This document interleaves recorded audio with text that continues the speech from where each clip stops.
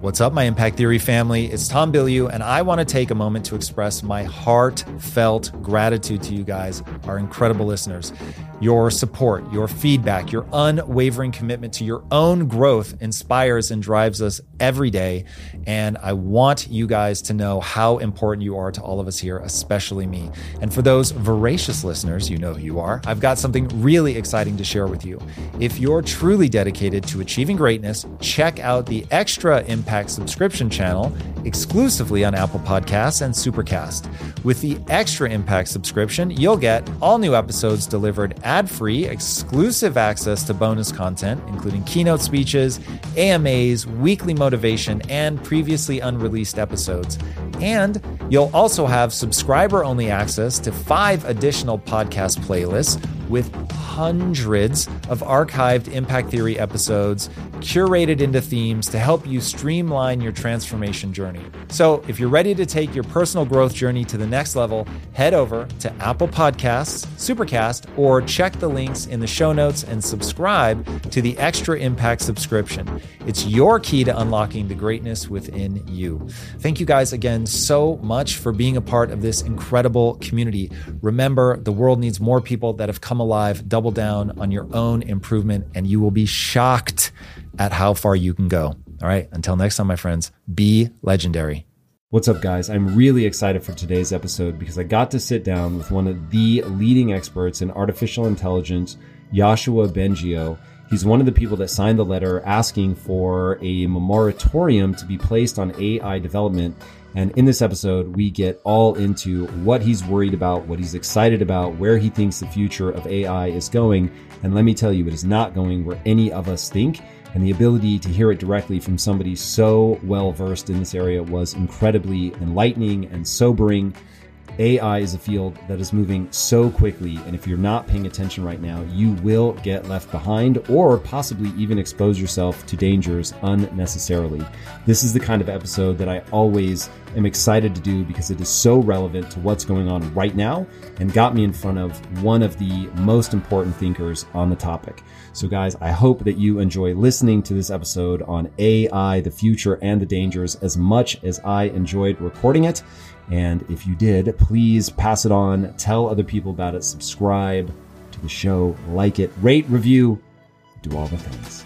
All right, guys, I'm Tom Bengio, and welcome to Impact Theory. I want to start with a quote from Ilya Sutskever. He said, for people that don't know, he's a co-founder of OpenAI. He said, "It may be that today's large neural networks are slightly conscious." So I want to pose that question to you. Are computers becoming conscious right now? I think it's a question that doesn't make much sense because we don't even have a clear scientific understanding of what conscious means. So based on that, I would say no. There are lots of properties of our consciousness that are missing. What it means to be conscious, in other words, what sort of computations are going on in our brain when we become conscious of something? You know, how that is related to notions, for example, of self or relations to others, how thoughts emerge and how they're related to each other, all kinds of clues we have about consciousness, including how it's implemented in neural circuits that are completely missing in large language models. All right. As we think about consciousness from an evolutionary standpoint, we think about its utility.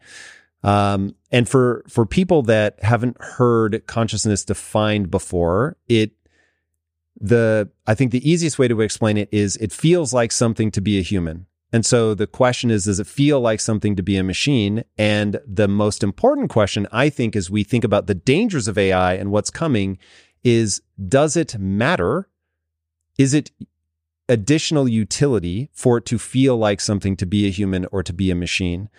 Do you agree that that's going to matter in terms of goal orientation, in terms of quote unquote wanting to do something as we think about our AI? Is it going to take over? Are we going to be dealing with killer robots? Or am I totally off base with that? My group put out a paper just in the last couple of months, and we have proposed a theory that may that is anchored in how brains compute.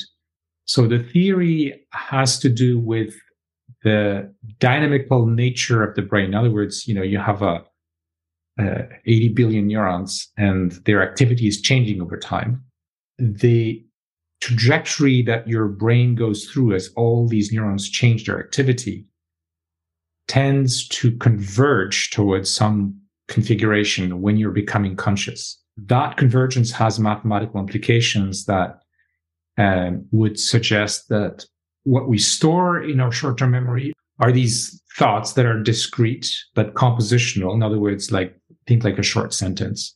And it's also something ineffable, which means it's very hard to translate in words. And there are good reasons for that. It's just that it would take a huge number of words to be able to translate that trajectory, that state of your brain, which is a very, very high dimensional object, into words. It's just impossible, essentially. So even though we may communicate with language, we may have a different interpretation of what this means. And especially, and in particular, a different subjective experience because of our life has been different, right? So we've learned different ways of interpreting the world. Okay, if consciousness is a byproduct of the feeling I get when my particular brain is honing in on a thought, that there is a neural pattern that becomes recognizable, the thing I think that becomes important, and the reason that I think this is important as we think about artificial intelligence potentially becoming killer robots, is my big thing with AI has always been AI has to want something. It has to want an outcome. Not necessarily. Interesting. Let me finish that sentence and then we'll pick that apart. But if I'm right and AI has to want something, and that's certainly how humans behave, then I understand the utility of this ineffable feeling that you're talking about that we call consciousness.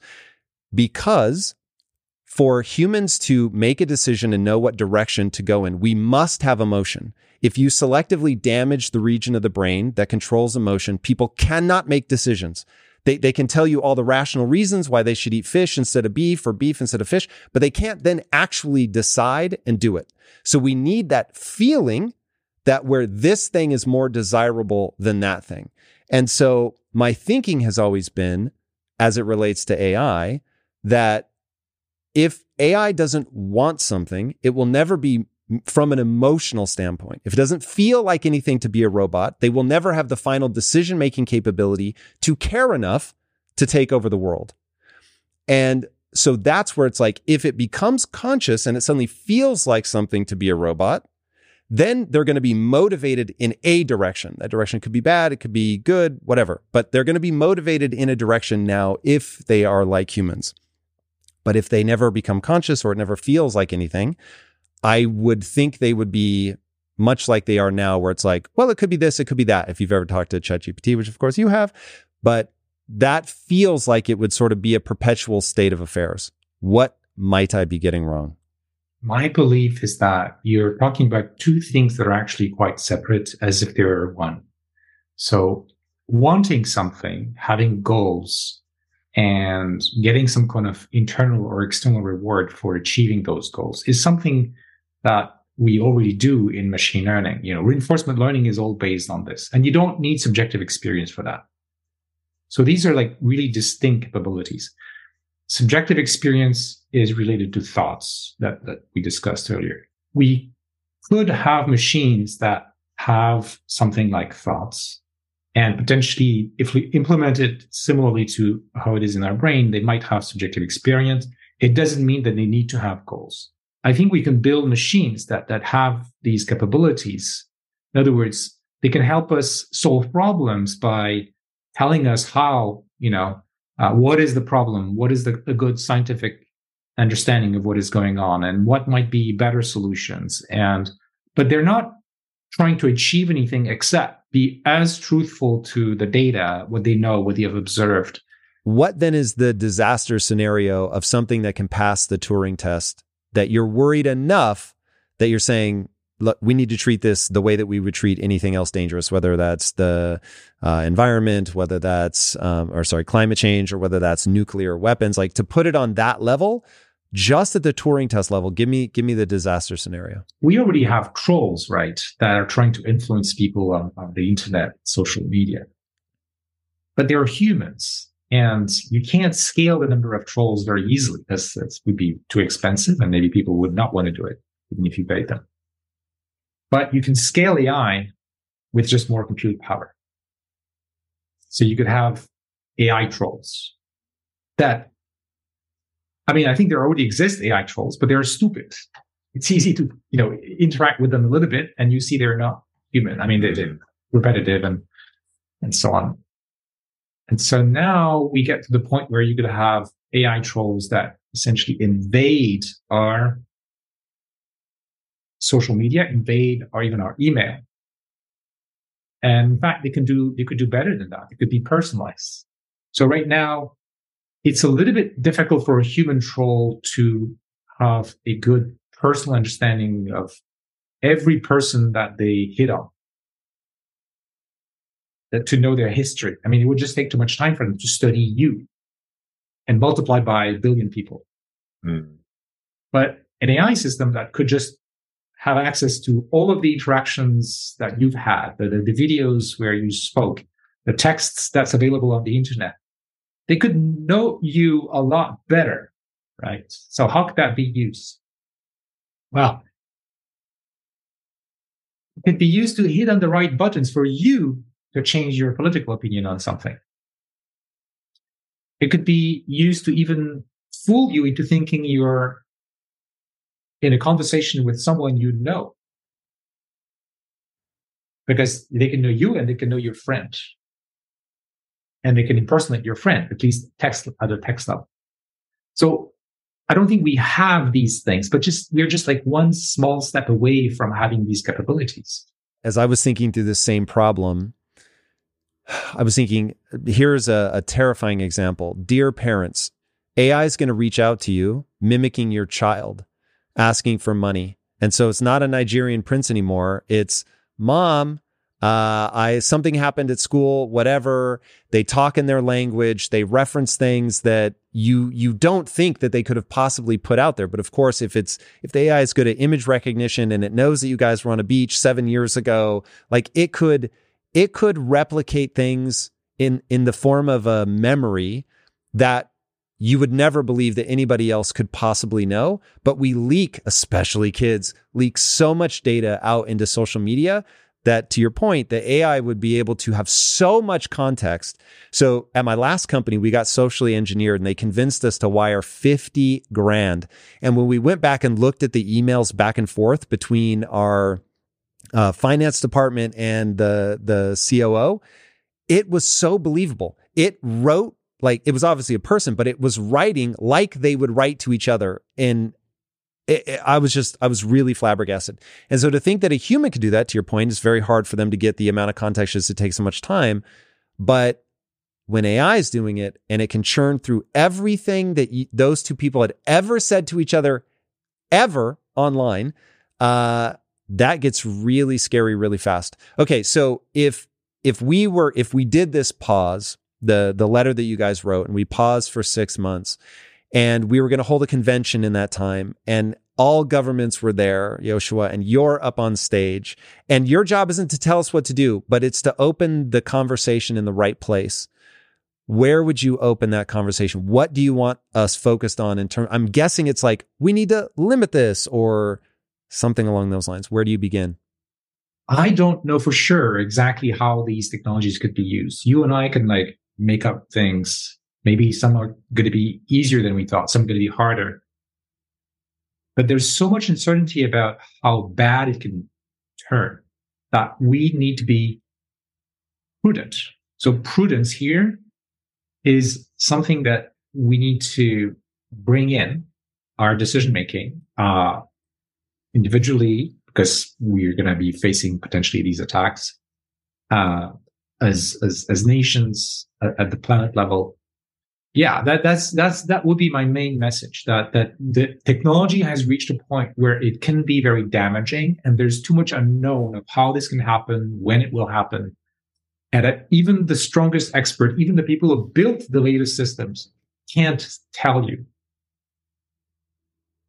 it means that we have to get our act together, and mostly is going to come from governments. So we need those people to get quickly educated, and we need to also have scholars, experts, not just AI experts, but like, social scientists, legal scholars, psychologists, because, this is the psychology of how this could be used, how to exploit people's weaknesses.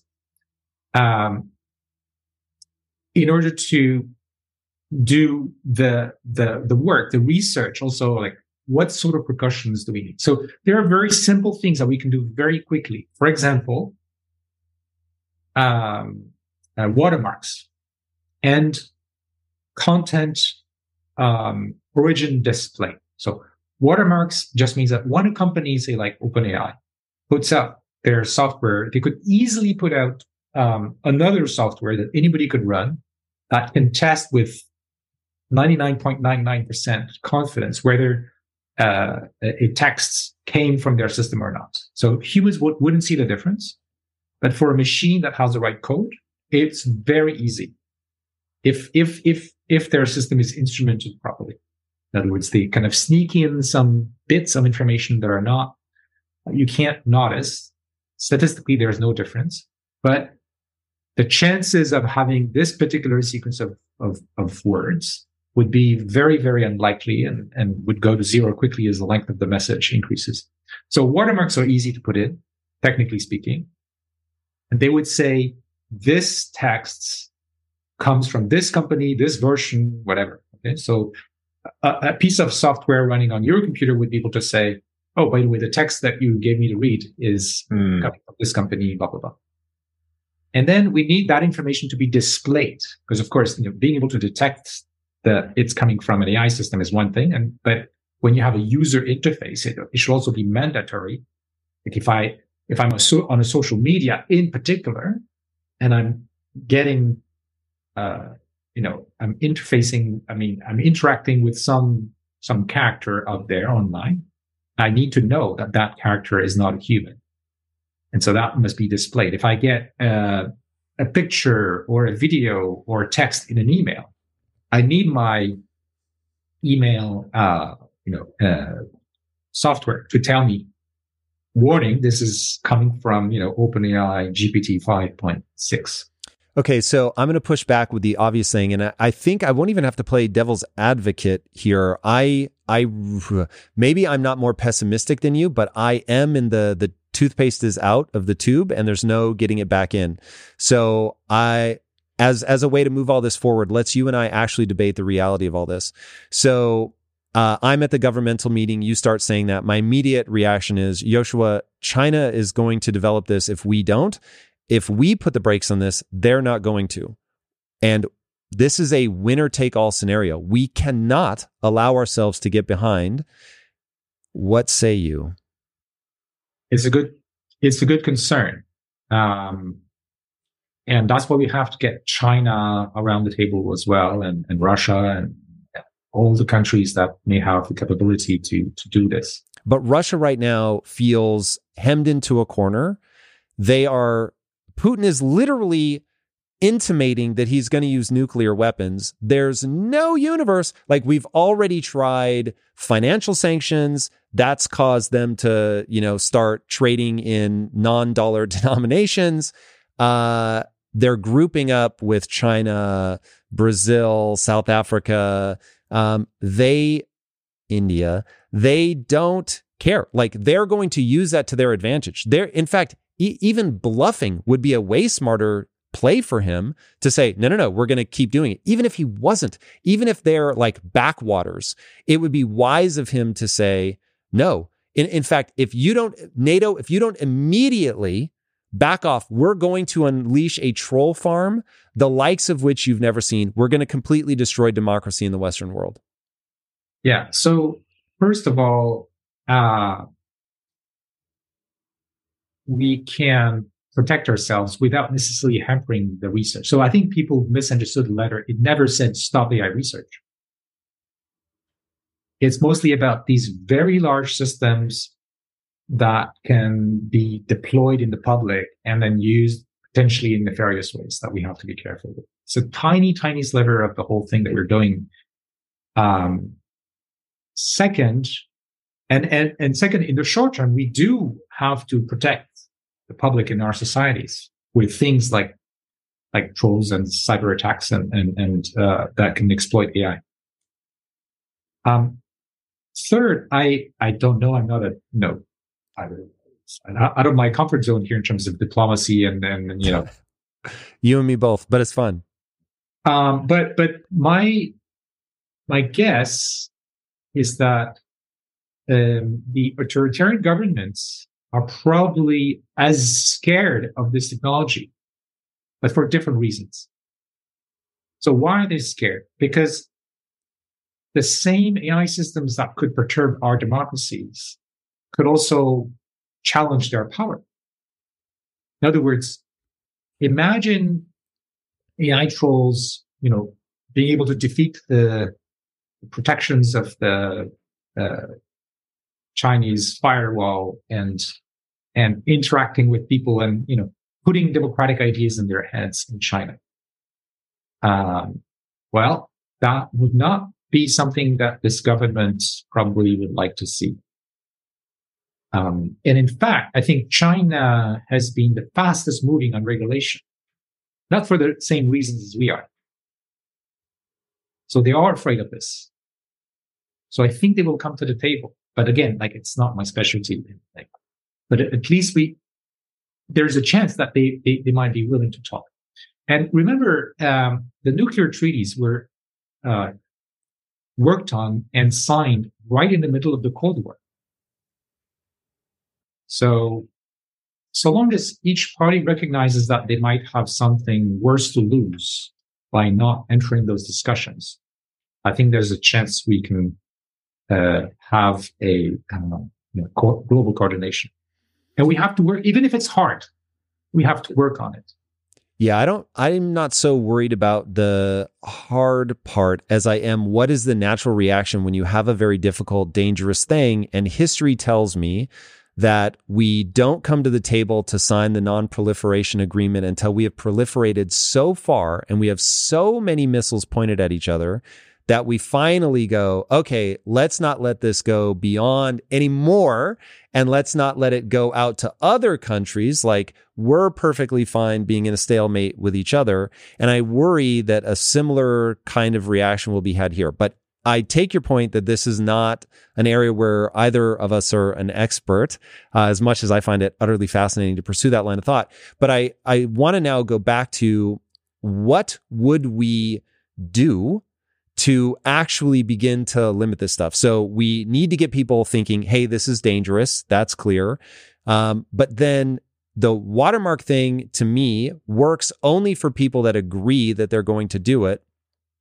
But is there a way, so instead of trying to get people to not do things, how do we build defensive things that even when somebody's trying to hack the system, so I doubt you know this about me, but we're building a video game. And so one of the things you have to think about is this game, people will attempt to hack it. That is just, it goes without saying. So rather than me trying to ask everybody, hey, please don't hack video games, literally, it's the dumbest thing ever for the gamers to hack the games. It's stupid. You end up ruining the fun. That game will die out, and then people will try to invent a whole new game. Far better for everybody to just, let's all agree that we're not going to hack it. But human nature is what it is, and that's never going to work.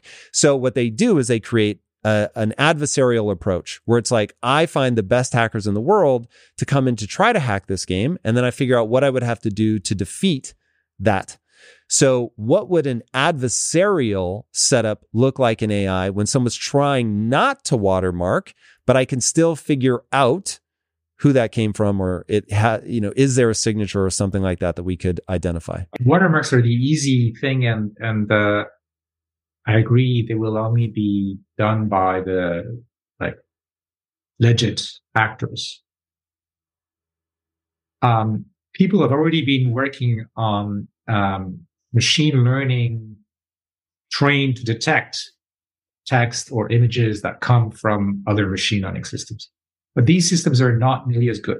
But yes, we this is already being developed, and presumably there's going to be a lot more effort in that direction. And we'll need that as Plan B, right?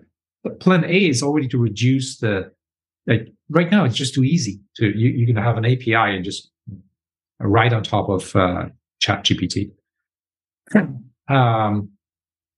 So yeah, we should do all these things. By the way, the kind of adversarial approach that you're talking about is, from what I hear and read, is also what OpenAI is been doing, and companies like Google have been doing. They hire people to try to break their system as much as they can. That's exactly what they're doing, like red teams, and that's good. We need to continue doing that, but maybe we need to make sure the guidelines for doing that are shared across the board, and people can. We ensure all companies have that sort of pre-testing before it's released to the public, for example. Yeah. I want to add one thing. Please.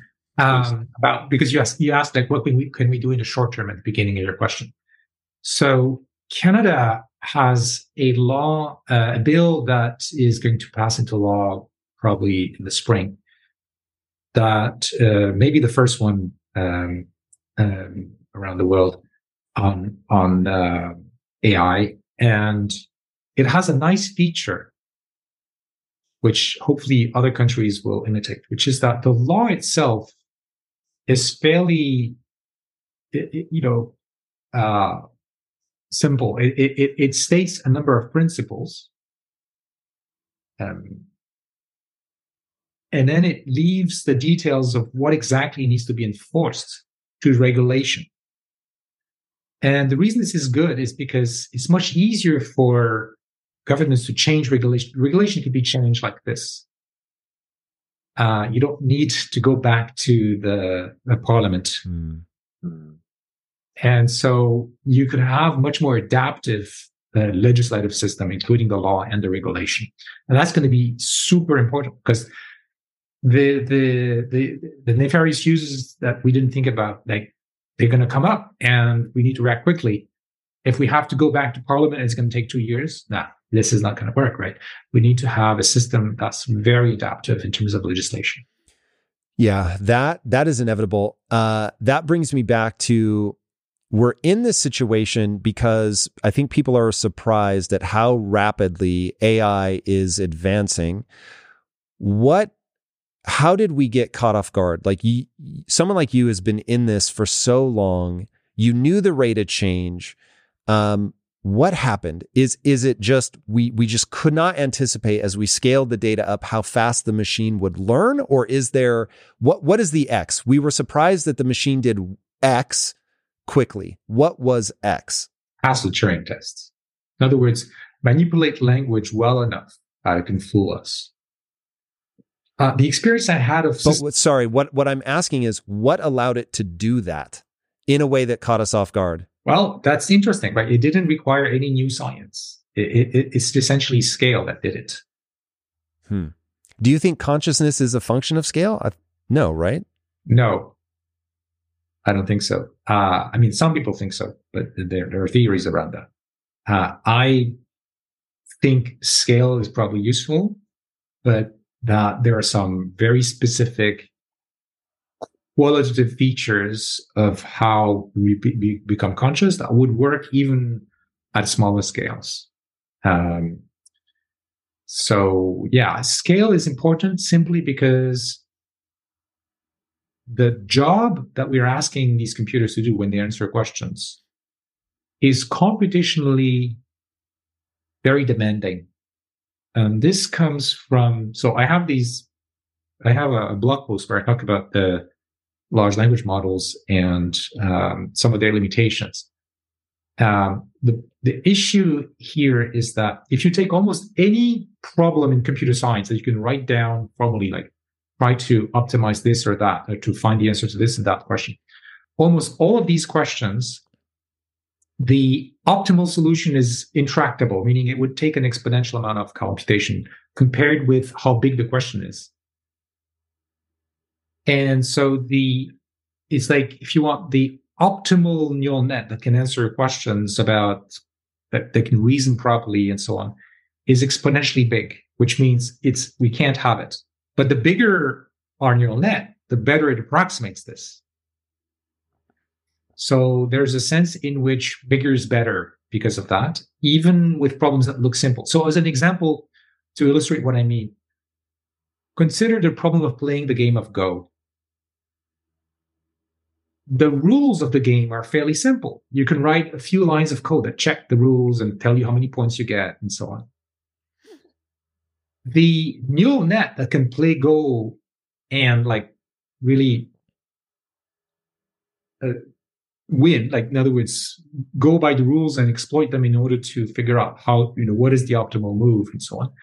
That neural net, the neural nets we have now that play really better than humans, they are huge also. Right? And it's just a property of many computer science problems that are like that. Like the knowledge needed to describe the problem, maybe even when the knowledge is small, the size of the machine that's necessary to answer questions, take decisions that are optimal is very big. So I think that's the reason why we need big neural nets. That's why we have a big brain, even if the amount of knowledge that's involved is small. Now, in addition, the amount of knowledge that's necessary to understand the world around us is also big. I think the biggest part of what our brain does is inference. This is the technical term to mean given knowledge, how do you answer questions properly, like how optimize or take decisions that are good given that knowledge. Okay, is inference the ability to apply a pattern that I saw in the past to a new novel problem? That's part of inference. In classical AI, things were very clear between knowledge and inference. So knowledge was people having typed a bunch of rules and facts. And so the knowledge was not learned. It was handcrafted. And inference was, well, you have some search procedure that looks how to combine these pieces of knowledge, these facts and rules in order to answer a question. And we know that's NP hard. That's like exponentially hard. And so we use approximations. It's never perfect and so on. But people didn't use neural nets in those days. They use classical computer science algorithms that try to approximate this, like A star. Now we have neural nets. And neural nets can do this approximate inference. It can be trained to do a really good job at searching for good answers to questions given that piece of knowledge. How does it define good? I always assumed that what AI was doing was trying to guess effectively the next letter or the next word. So based on all the patterns that it had seen. So it's like, I've seen questions like this before, and here are the answers that have been rewarded in that a human has told me that it likes this answer better than this answer.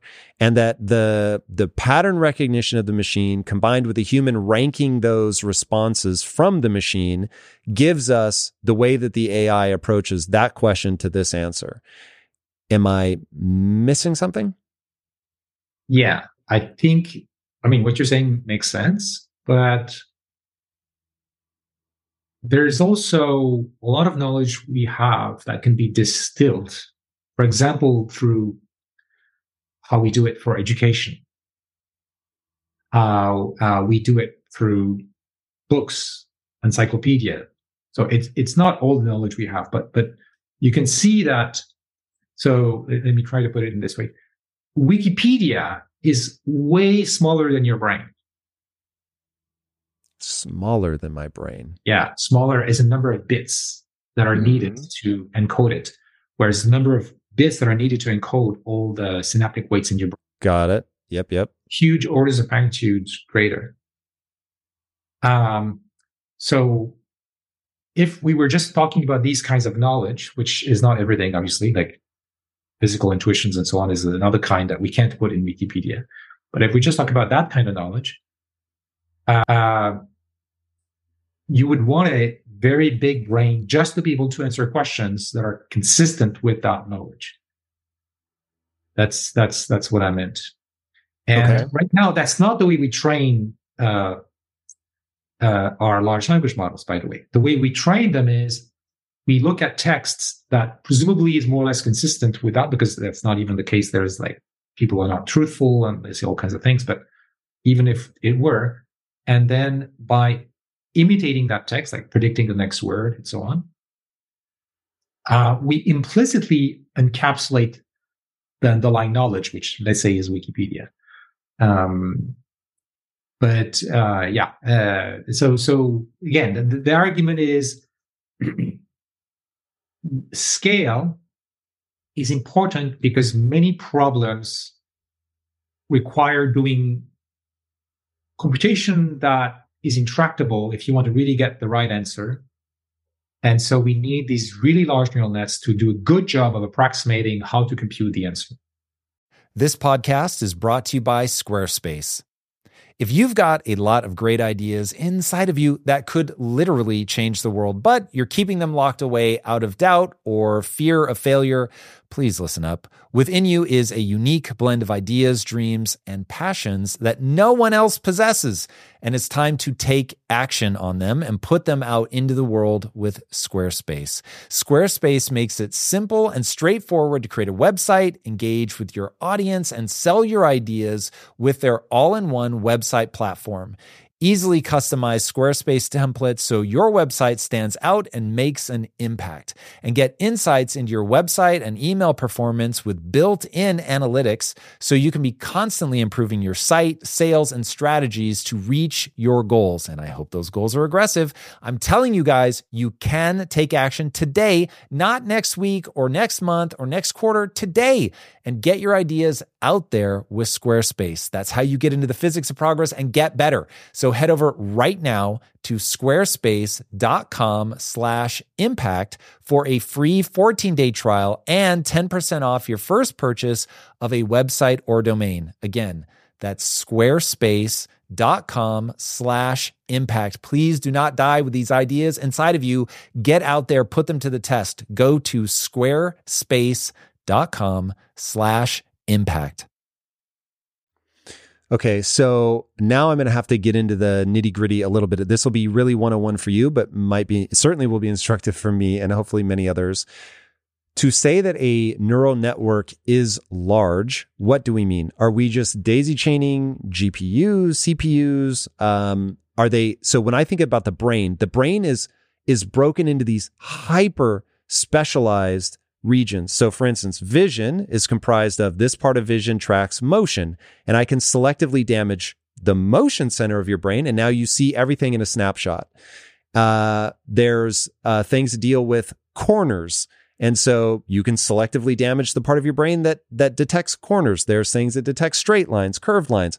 It's all these like hyper specific little bits and pieces, and my understanding of a neural network is it isn't that hyper specialized. It's a lot of the same thing over and over and over and over and over and over and over. Help me understand what it means to be a large neural network.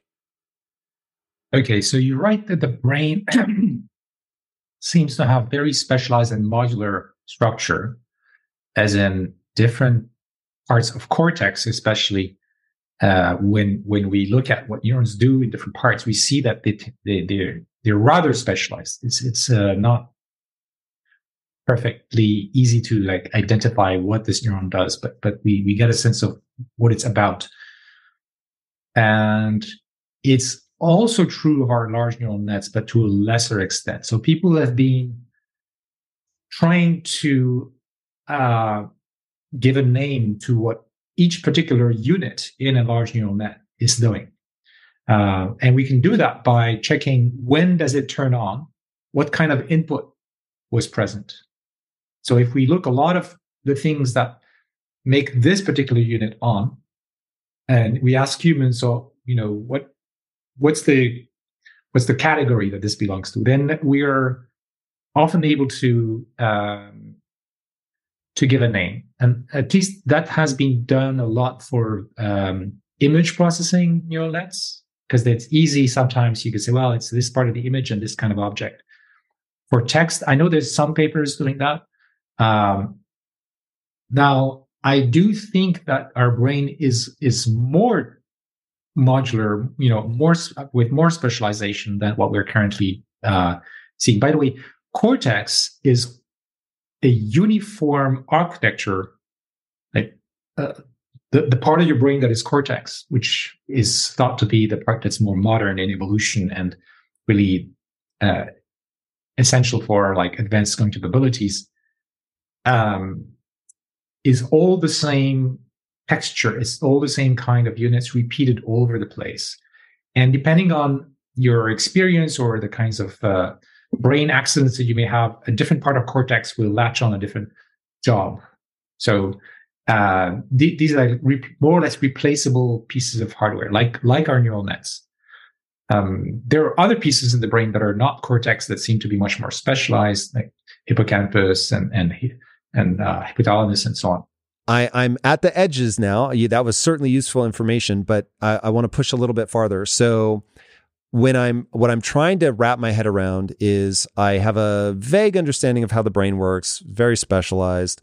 I do not understand how we scale a neural network unless you're saying that I was going to say each node. And then I realized to me, a node is either a GPU or a CPU, but I actually don't know if that's true.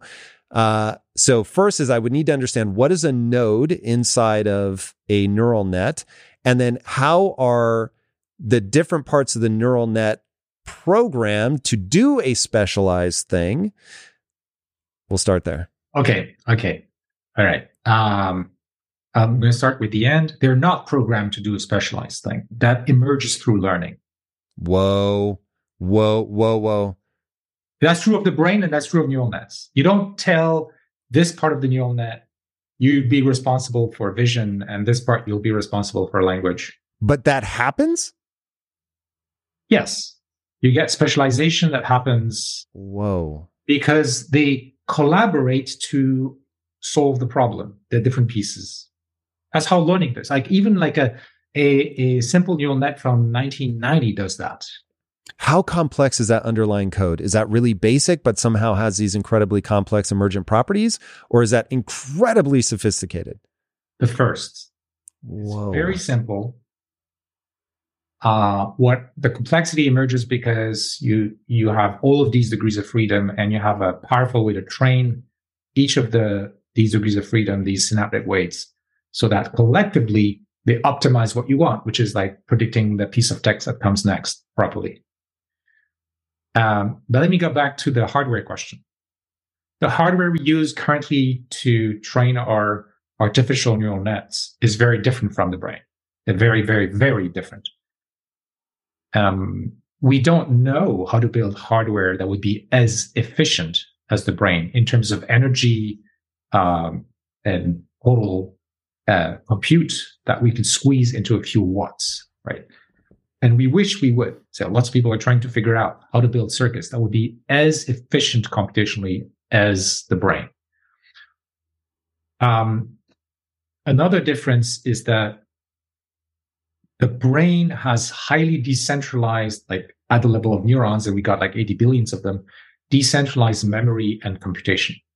The traditional CPU has memory completely separated from compute, and you have bus that transfers information from one to the other to do the computation in the little CPU. That's very different from how the brain is organized, where every neuron has a bit of memory and a bit of compute. Now, people doing hardware have been working to build chips that would have something that's more decentralized and more like the brain. And there are several companies doing these sort of things. They haven't yet, reached a point where it can be a GPU. So a GPU is a kind of hybrid thing where it's really the same CPU pattern, but instead of having one CPU, you've got 5,000.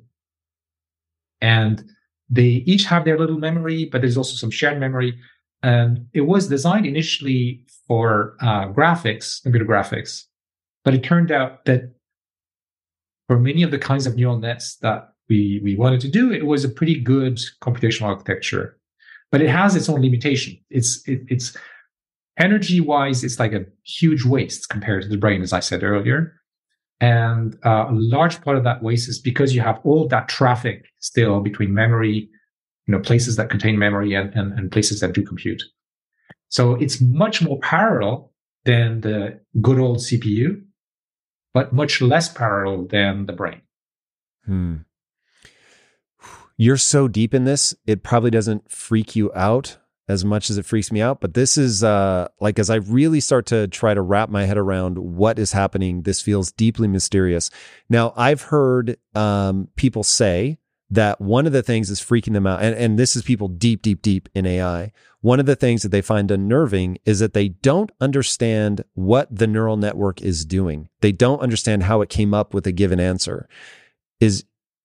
How is that possible? It's just a fundamental property of systems that learn. And that learn not like a set of simple recipes, like you would learn how to do a recipe in your kitchen, but learn something very complicated that cannot be reduced to a few formulas, like how to walk or how to speak or how to translate or how to go from speech acoustics to sequence of words. These tasks cannot be easily done by traditional programming. But if you put a machine that can like approximate any function to some degree of precision, so a big neural net, and you tweak each of the parameters of that machine billions of times, it can learn to do what you want. It can change but then you don't really understand how it does it. You understand why it, you understand the code that specifies how this machine computes, but the actual computation it does depends on what it has learned, which is based on lots and lots of experience. So maybe a good analogy is like our own intuition. These machines are like intuition machines. So what I mean is this: you know how to act in different contexts, like, for example, how to climb stairs. But you can't explain it to a machine. You can't write a program. People have tried. Roboticists have tried. You can't write a program that does that. One reason is it's all happening in the unconscious, right? But there's a more the reason it's all happening in the unconscious is just too big. It's a very, very complicated program that's running in your brain. And the only way that you can acquire that skill that's reasonable is by trial and error and practice, and maybe some of evolutionary pressure that initializes your weights close to something that's needed to learn to walk. So things that we do intuitively that need a lot of practice are exactly like what those machines are learning. They can't explain it. We can't explain our own intuition. We just know this is how we should do it. And it's knowledge that's so complex that we cannot put it in a few formulas or a few sentences. It's just that's the nature of things, that there are very complicated things that can't be easily put into verbalizable form, but they can still be discovered, acquired through learning, through practice, through repetition of doing the exercise again and again. I have a grandson who's been learning to walk in the last few months. He was stumbling a lot and going again and again and again. And after a few months, now he's pretty good. He's not like us yet.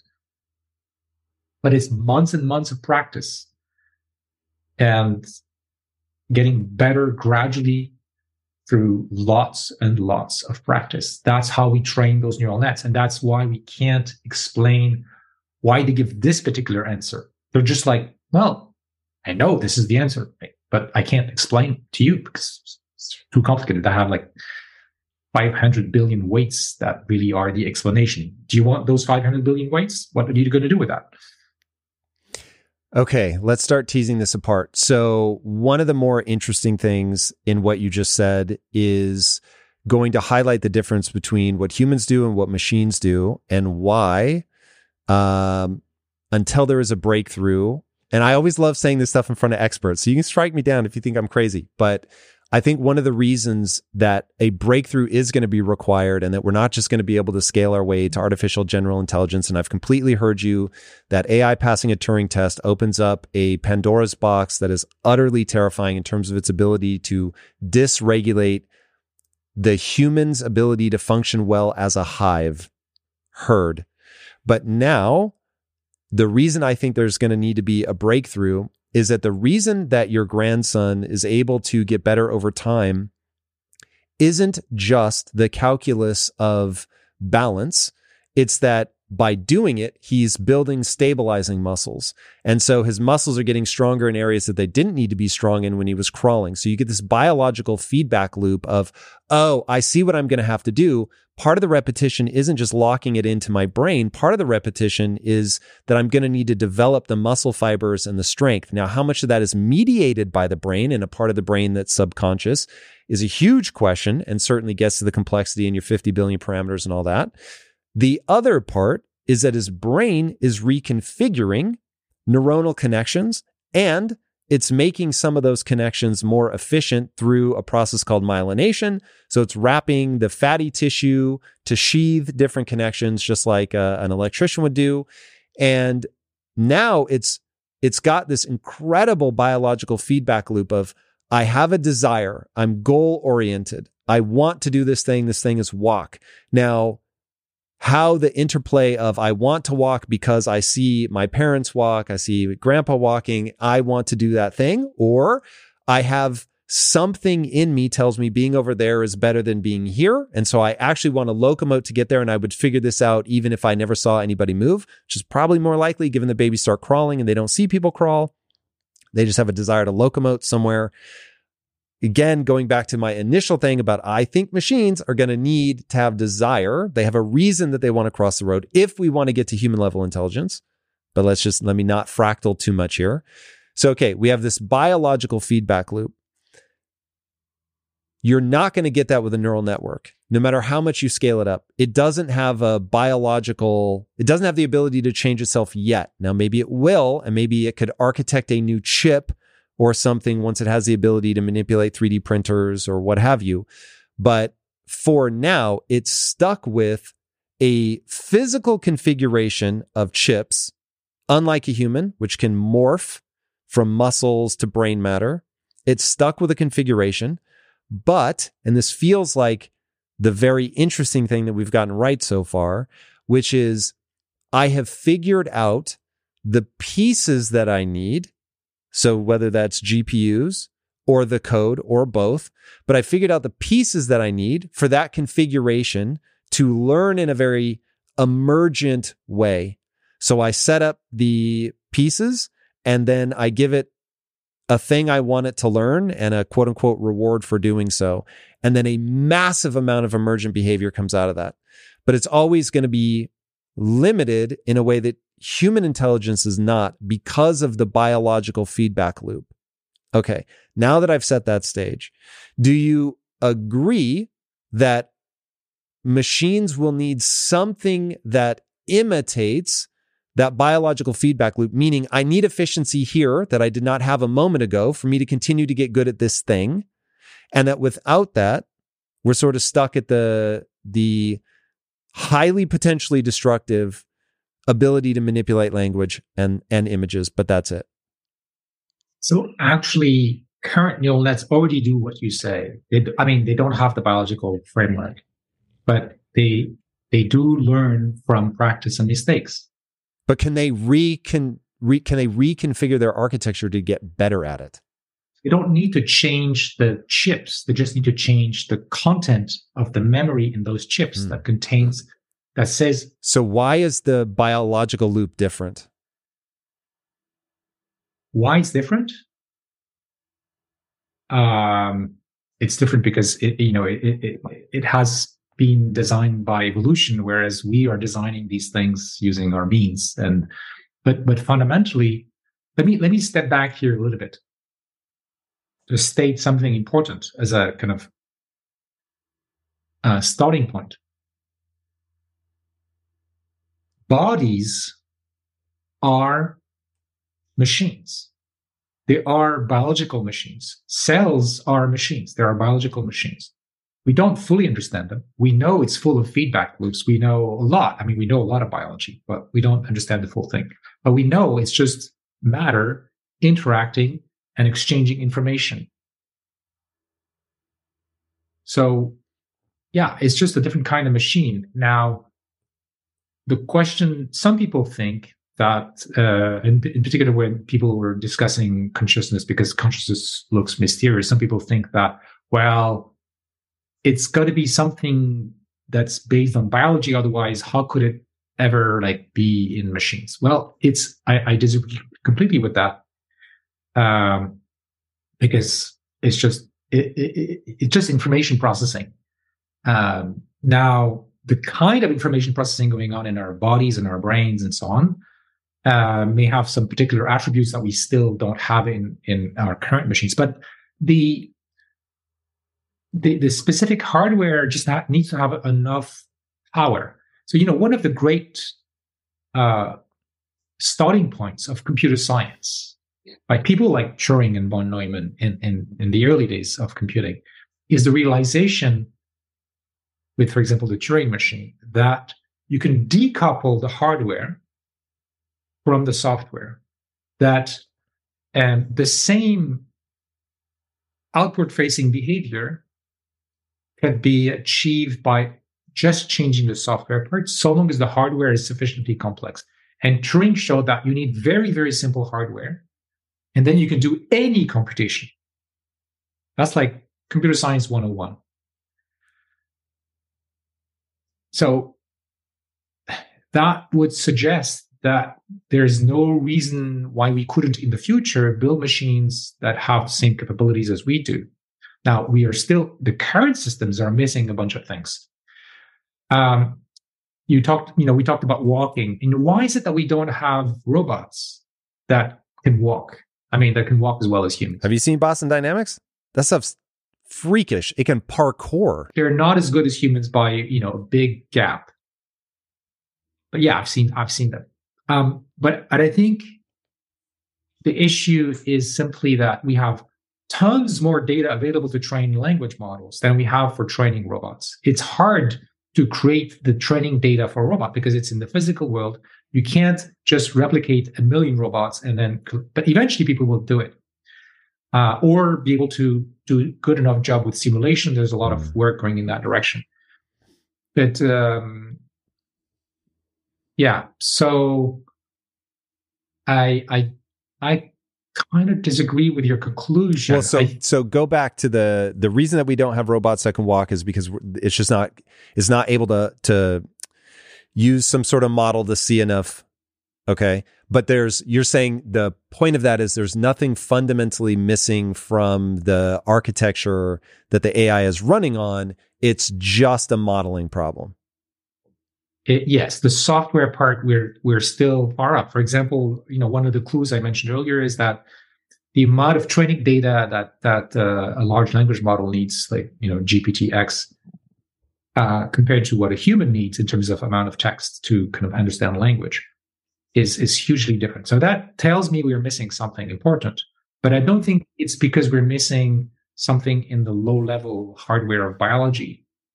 Although I'm a big fan of listening to biology and understanding what brains are doing and so on, so they can serve as inspiration. But I don't think it's a hardware problem. Now, hardware is important for efficiency.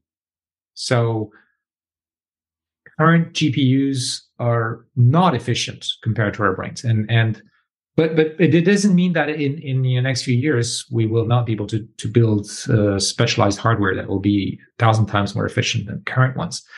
And now there's a much bigger incentive for companies to actually invest in this because these AI systems are going to be more and more everywhere, and it's going to become much more profitable to do these investments. Yeah, man, proliferation of AI is crazy.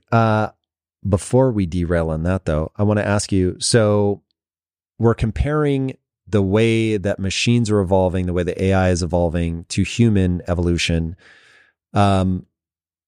I've always thought of evolution as, to use Richard Dawkins' quote, the blind watchmaker. It's not trying to make a watch, but the watch emerges out of what we could probably refer to as a few simple lines of code. It's like replication and the way that it replicates, plus a desire to survive on a long enough time scale. There's not even a need for a desire to survive. It's simply the selection of those who survive. Yeah, interesting. Is that a important distinction? Because I worry. Well, actually, I don't worry. This would then maybe what you're trying to get me to understand about why machines don't need a desire.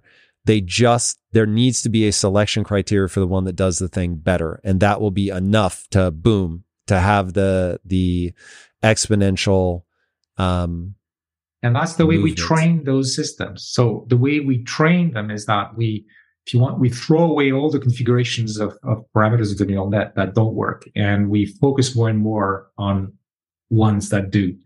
That's how training proceeds. It changes things in small steps, just like evolution does. Except evolution does it in parallel with billions of individuals kind of searching the space of genetic configurations that can be useful. Whereas we're doing it the learning way. So we have like one individual big neural net, and we're like making one small change at a time.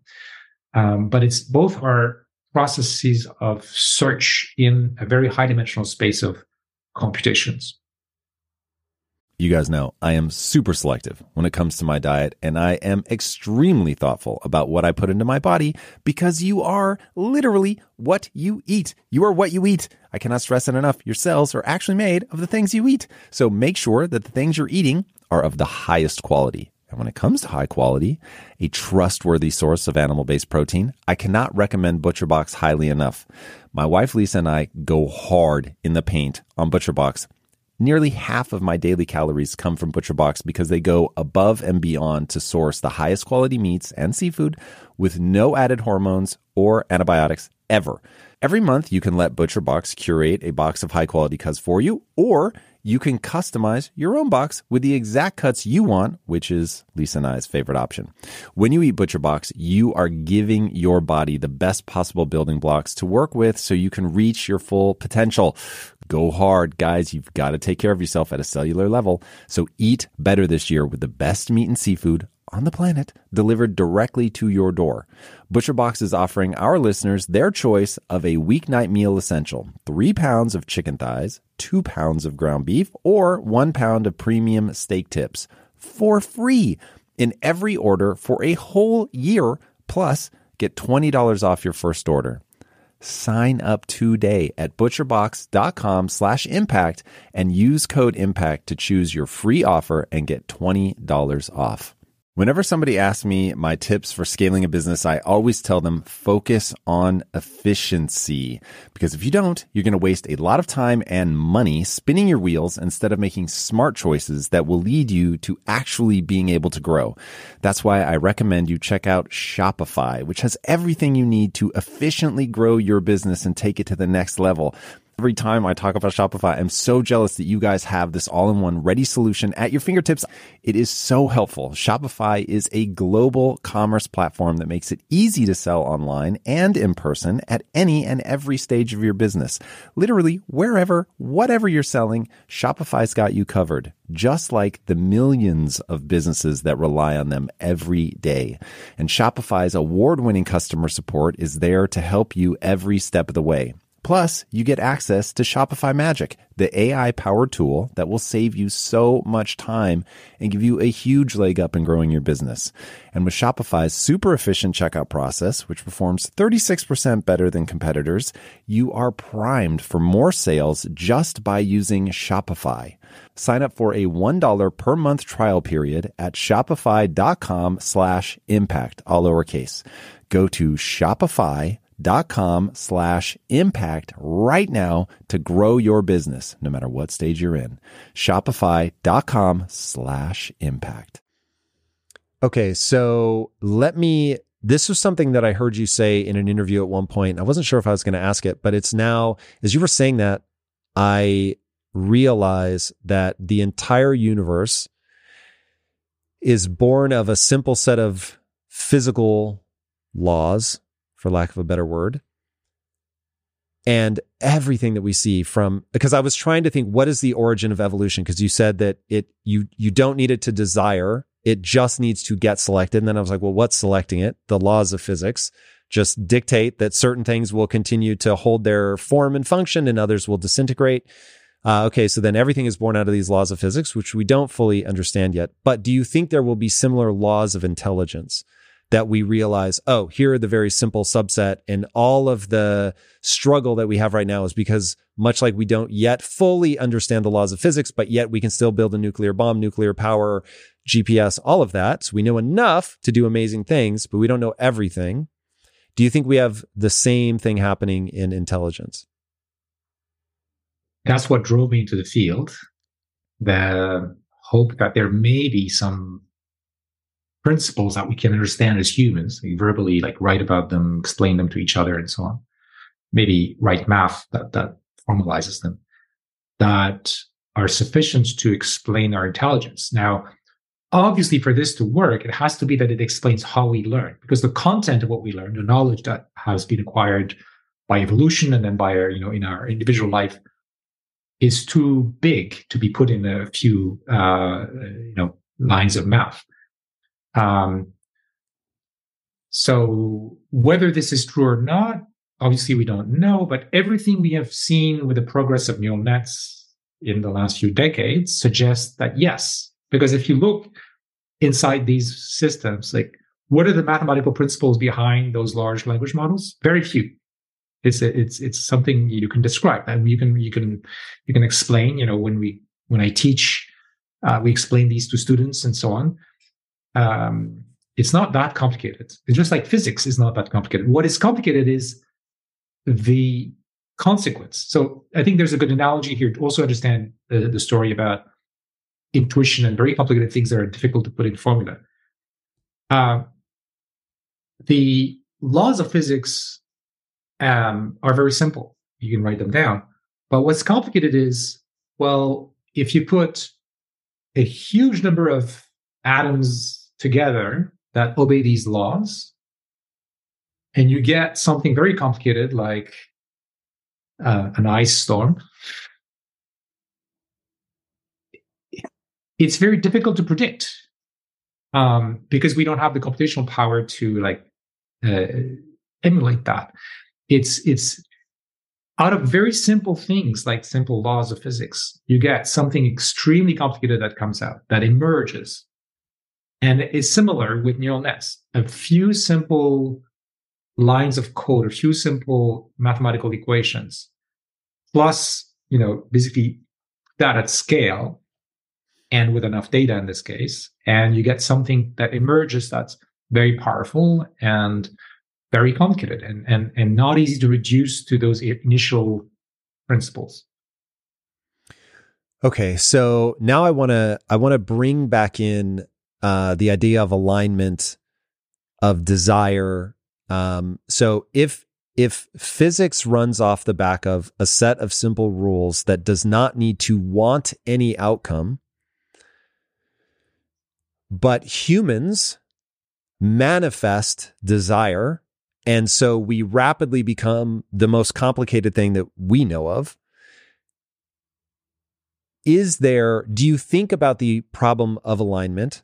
Are AI researchers trying to give the intelligence a level of desire because that would make it more profound? Or is that, am I just barking up the wrong tree? I keep coming back to AI without desire, mildly potent. AI with desire, dangerous beyond all measure and reason. Yes and no. So, yes, with desires and the right, computational and the right algorithms, could be very potent and very dangerous, and potentially very difficult to align to our needs, our values, and so on. And lots of people are working on this. Like, how do we design the algorithms so that even though we give goals to the machines, they will not end up doing things that are against what we want. So that's the alignment problem. But where I disagree with you is that I think we could have AI systems that have no goals, no wants, but are just trained to do good inference, to learn as well as possible about the world from the data they have, and to recapitulate to us what are good answers to the questions we are asking. So let me explain why this would be very useful. In science, typically we do experiments, and then we try to make sense of that data. We come up with theories, and there could be multiple theories that are consistent with the data. And so different people may have different opinions on them, or they recognize that all of these theories are possible. And at this point, we can't disambiguate between those theories. Then what they do is, based on the fact that we have these competing theories, they will design another batch of experiments to try to figure out to eliminate some of those theories. And then the cycle goes back, because more experiments, more data, more analysis, more theories. And eventually we hopefully zoom in on fewer and fewer theories. So this is the experimental process of science. We come up with an understanding of the world, but it's not one understanding. There's always some ambiguity. In some cases, we're very sure, but yeah. A scientist who's honest is never sure, except maybe for math, right? So why am I telling you all this? Because that whole process is at the heart of all the progress we've seen in humanity, which would be needed to cure disease, to fight climate change, even to understand how society works and people interact with each other better. So all of the things that scientists do to make sense of the world and come up with proposals of things we could do to achieve goals. All of that process could be done by very powerful AI systems that don't have any goals. Their only job is to make sense of the data, represent all the theories that are compatible with it, and suggest the best choice of experiments we should do next in order to get the answers to the questions we want. And that can all be done without any wants, just by obeying some laws of probability that we know, that are known, and we just need the computational scale to implement that. And algorithms, that people will discover, but I think we already have the basis for that. So what I'm trying to say is we could have machines that are extremely powerful, more powerful even than a human brain. Like, we have scientists doing that job right now. But I'm looking, for example, in biology, because of the progress of biotech, we are now generating data sets that no human brain can visualize, can absorb. We have robots that do experiments, again, in biotechnology, where the number of experiments is in the millions. A human cannot specify a million different things to try by hand. A machine can. A machine with the right code. And that machine doesn't need to have any wants. It just needs to do Bayesian inference, if you want the technical term. Right? It just needs to do Bayesian inference. So, yeah, bottom line is we can have hugely useful machines that are incredibly smart, but have no wants whatsoever. Okay. So it's becoming clearer to me now what our base assumptions are. So your base assumption is that, I think, AI already does all the amazing things you want it to do, is as dangerous as you could hope it to be, as a tool for humans to use. And the thing that I'm focused on is, in your scenario, I can just tell it to stop and it will stop. The paperclip problem, in my estimation, isn't a real problem if I can just tell it, stop making paperclips. and then it shuts down. Where it becomes a problem is when it's like, no, I want to make paper clips and I'm going to keep making paper clips and there's nothing you can do to stop me. And I'm going to go around you this way and that way. And I'm not nearly as concerned. Humans have so many weapons at their disposal. I already know what the world looks like when people have just unbelievably powerful weapons at their disposal. It's manageable. But when the weapon gets to be 1,000,000 times smarter than I am and decide what it wants to aim at and decide when it wants to go off and nobody gets to tell it otherwise, that's a world that freaks me out. And so when you think about the alignment problem, do you think it's a problem? Like, because in your world where the AI doesn't have its own wants and desires coming from an emotional place where one thing feels better than the other, and so it has the same type of human desire to go in a given direction that we have, and we know what that's like. People will kill for their fucking kids, man. They will do crazy things when the thing feels good enough. So in your world, can't we just tell it to stop? Okay, so there are two kinds of machines we could build. With the current state of our technology today, there's a choice. One kind of machine is more like us and has wants and goals, and it could decide to do something we did not anticipate. And that could be very dangerous. And people are trying to see how we could program them in a way that would be safer. That's the AI alignment problem. But we have a choice. We don't have to go that route. We could build machines that are not like us. We don't try to make them like humans. We don't give them feelings. We don't give them wants.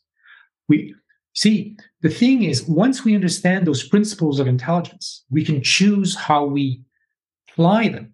If we're wise, we're going to choose a safe path. It doesn't do anything. It doesn't want anything. Its training objective is truth. Okay, so might I suggest we've gathered all the nations together, you're about to go on stage. What I'm going to try to then get you to convince people is that becomes the most important thing. Do not give AI desire. Period. Like inference only, truth only. That's it. That's it. And actually, I think that's the safest route. The problem is we need to have all these people around the table and to agree. And honestly, I'm not sure it's going to work. There might be some crazy guy somewhere who says yes, but then goes a different route because he wants to have fun with those machines that look like humans. And he's a moron and doesn't realize how dangerous it is? People are crazy. People have emotions. People are unconscious of the consequences. They think, oh, it's going to be fine. But I'm going to make a lot more money than the other guy because I'm going to use this thing that is more like humans. There's going to be a temptation to build systems that are like us. Would it be more powerful if it was more like us? I don't know if they would be. Well, they would be more powerful in the sense of being able to act in the world. But that's also more dangerous. Right? Act in the world based on their goals, right? That's the place which is a slippery slope. And or maybe we can make progress. But even if we make progress with the AI alignment techniques, are trying to design, if you want, rules and algorithms such that even if they have goals, it's going to be safe. But even that is not a sufficient protection because somebody could just decide to not use those guidelines. So having algorithms that make AI alignment work is not enough. We have a social problem. We have a problem of collective wisdom. How do we change our society so that we avoid somebody doing a catastrophic thing with a very powerful tool that can potentially destroy us all? It's not something for tomorrow. It's not going to happen tomorrow. It's not going to happen next year. It's not going to happen in 5 years. But we are on that path. And it's going to take a lot of time for society to adapt and probably reinvent itself deeply for us to find a way to be happy and safe. When was the last time we had to reinvent ourselves like that?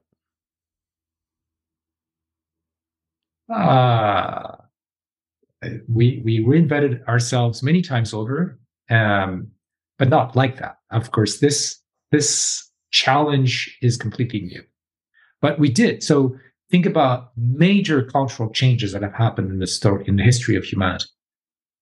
Think about like religions, the invention of nation states, invention of central banks and money. And I'm almost quoting Harari here. So we've created all kinds of fictions, as he calls them, that drive our society and people in ways that kind of work, but are not adequate for the next challenge. By the way, dealing with this challenge also helps us deal with things like climate change and nuclear dangers and so on, because it's all about how do we coordinate the billions of people on Earth so that we all behave in a way that's not dangerous to the rest. I don't know how to do that, but we need our best minds to start thinking about it. You're really starting to pull together some very interesting threads here. So you've all know Harari's idea of a collective fiction. I've heard other people refer to it as a useful fiction. That's very interesting. Now, my concern is that works when people don't understand. So I'll go to the most recent one, central banking. So people don't understand it. And, you've got the whole idea of what's it called? The Beast from Jekyll Island or something from Jekyll Island, where they go, and to your point, it was very much a decision. A cabal of people went and decided we're going to do it like this, and we're going to present it to the world like that.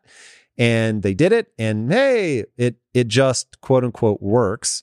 There's very few things though more unnerving than peeling back that and realizing what it actually is. And so I wonder how we present a useful fiction to the world about AI that will get us all unified in a way that will be useful, but isn't manipulative. I think that's the essence of what democracy should be, that we rationally accept the collective rules for our individual and collective well-being. So that actually has worked quite well in many countries.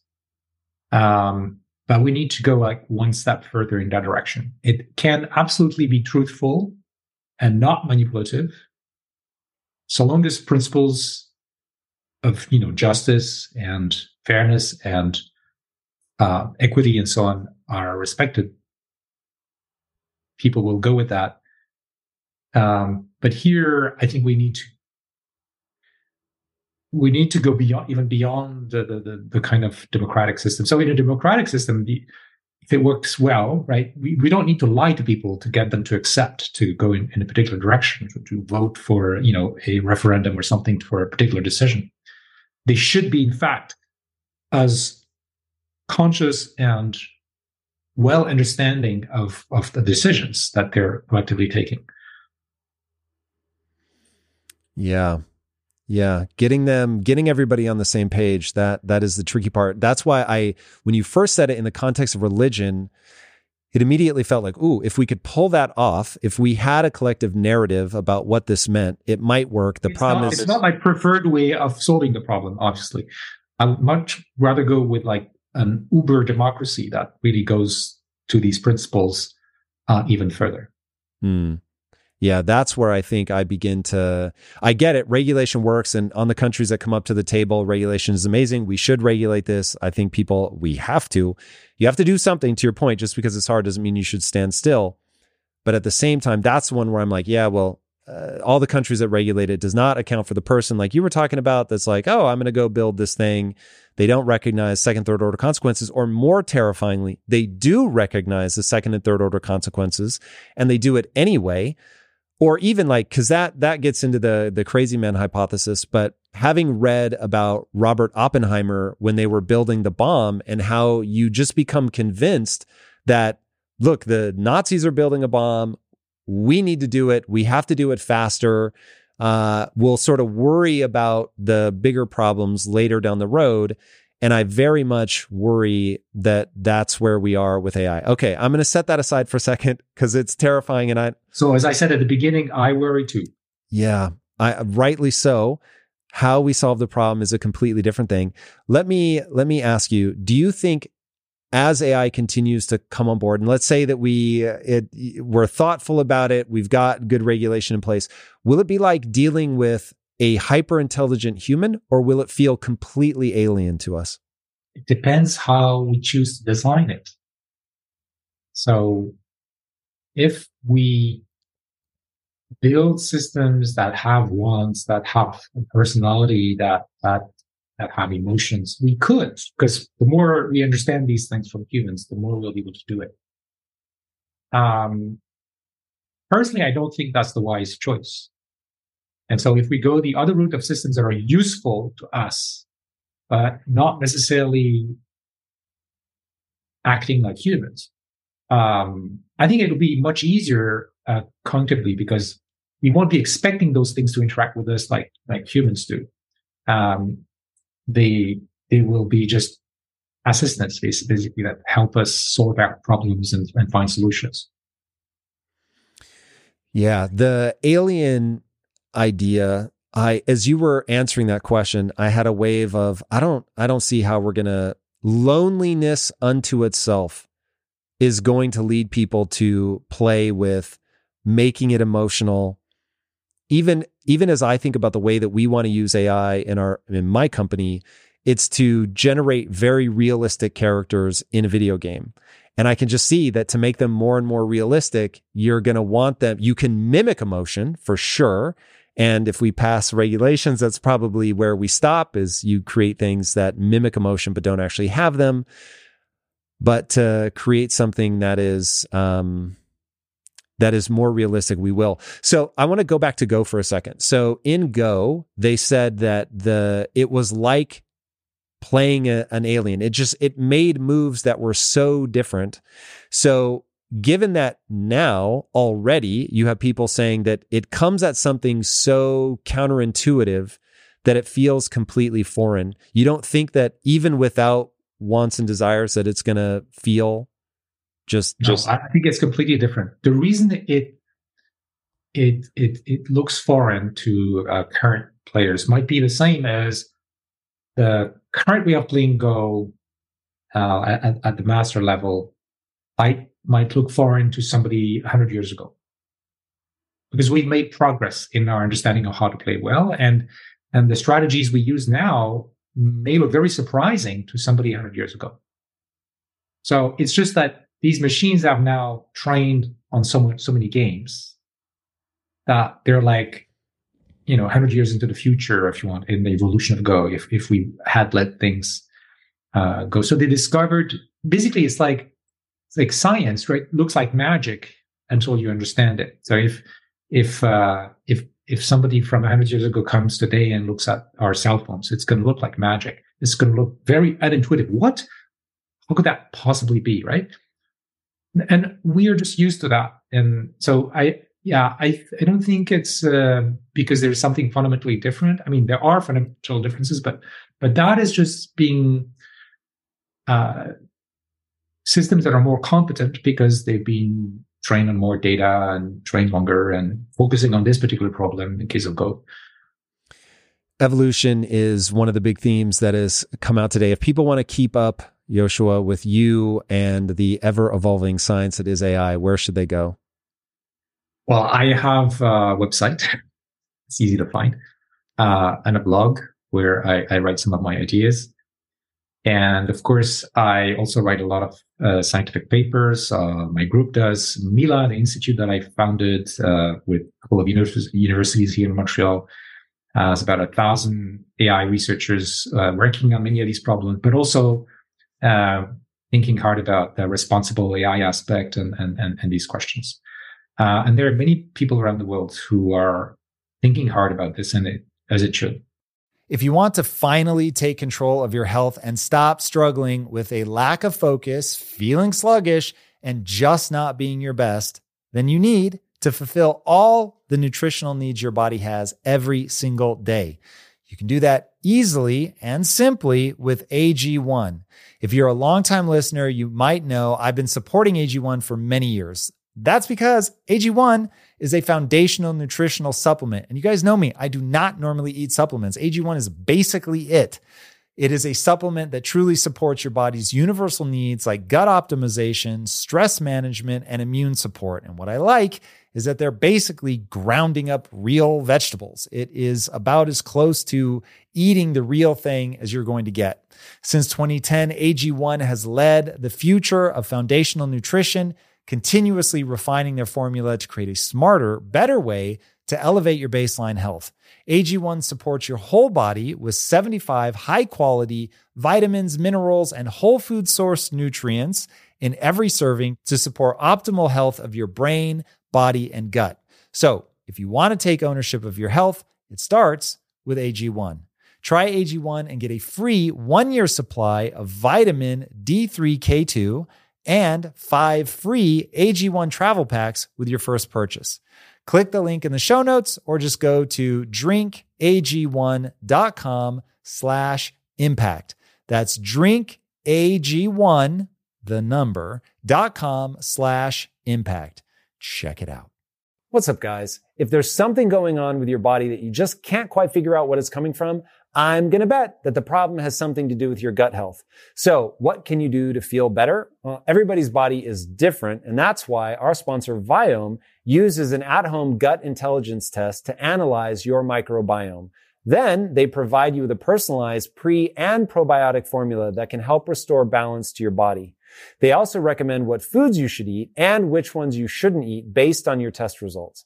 I've had the founder of Viome, Naveen Jain, on the show several times, and he always has incredible updates about the science linking your microbiome to the rest of your health. And as you guys know, with everything that Lisa went through, we know firsthand that your gut health, if you fix that, you're going to solve so many other problems in your life. Go to tryviome.com/impact and use code IMPACT to get 20% off your first 3 months and free shipping. All right. That's tryviome.com/impact with the code IMPACT for 20% off your first 3 months and free shipping.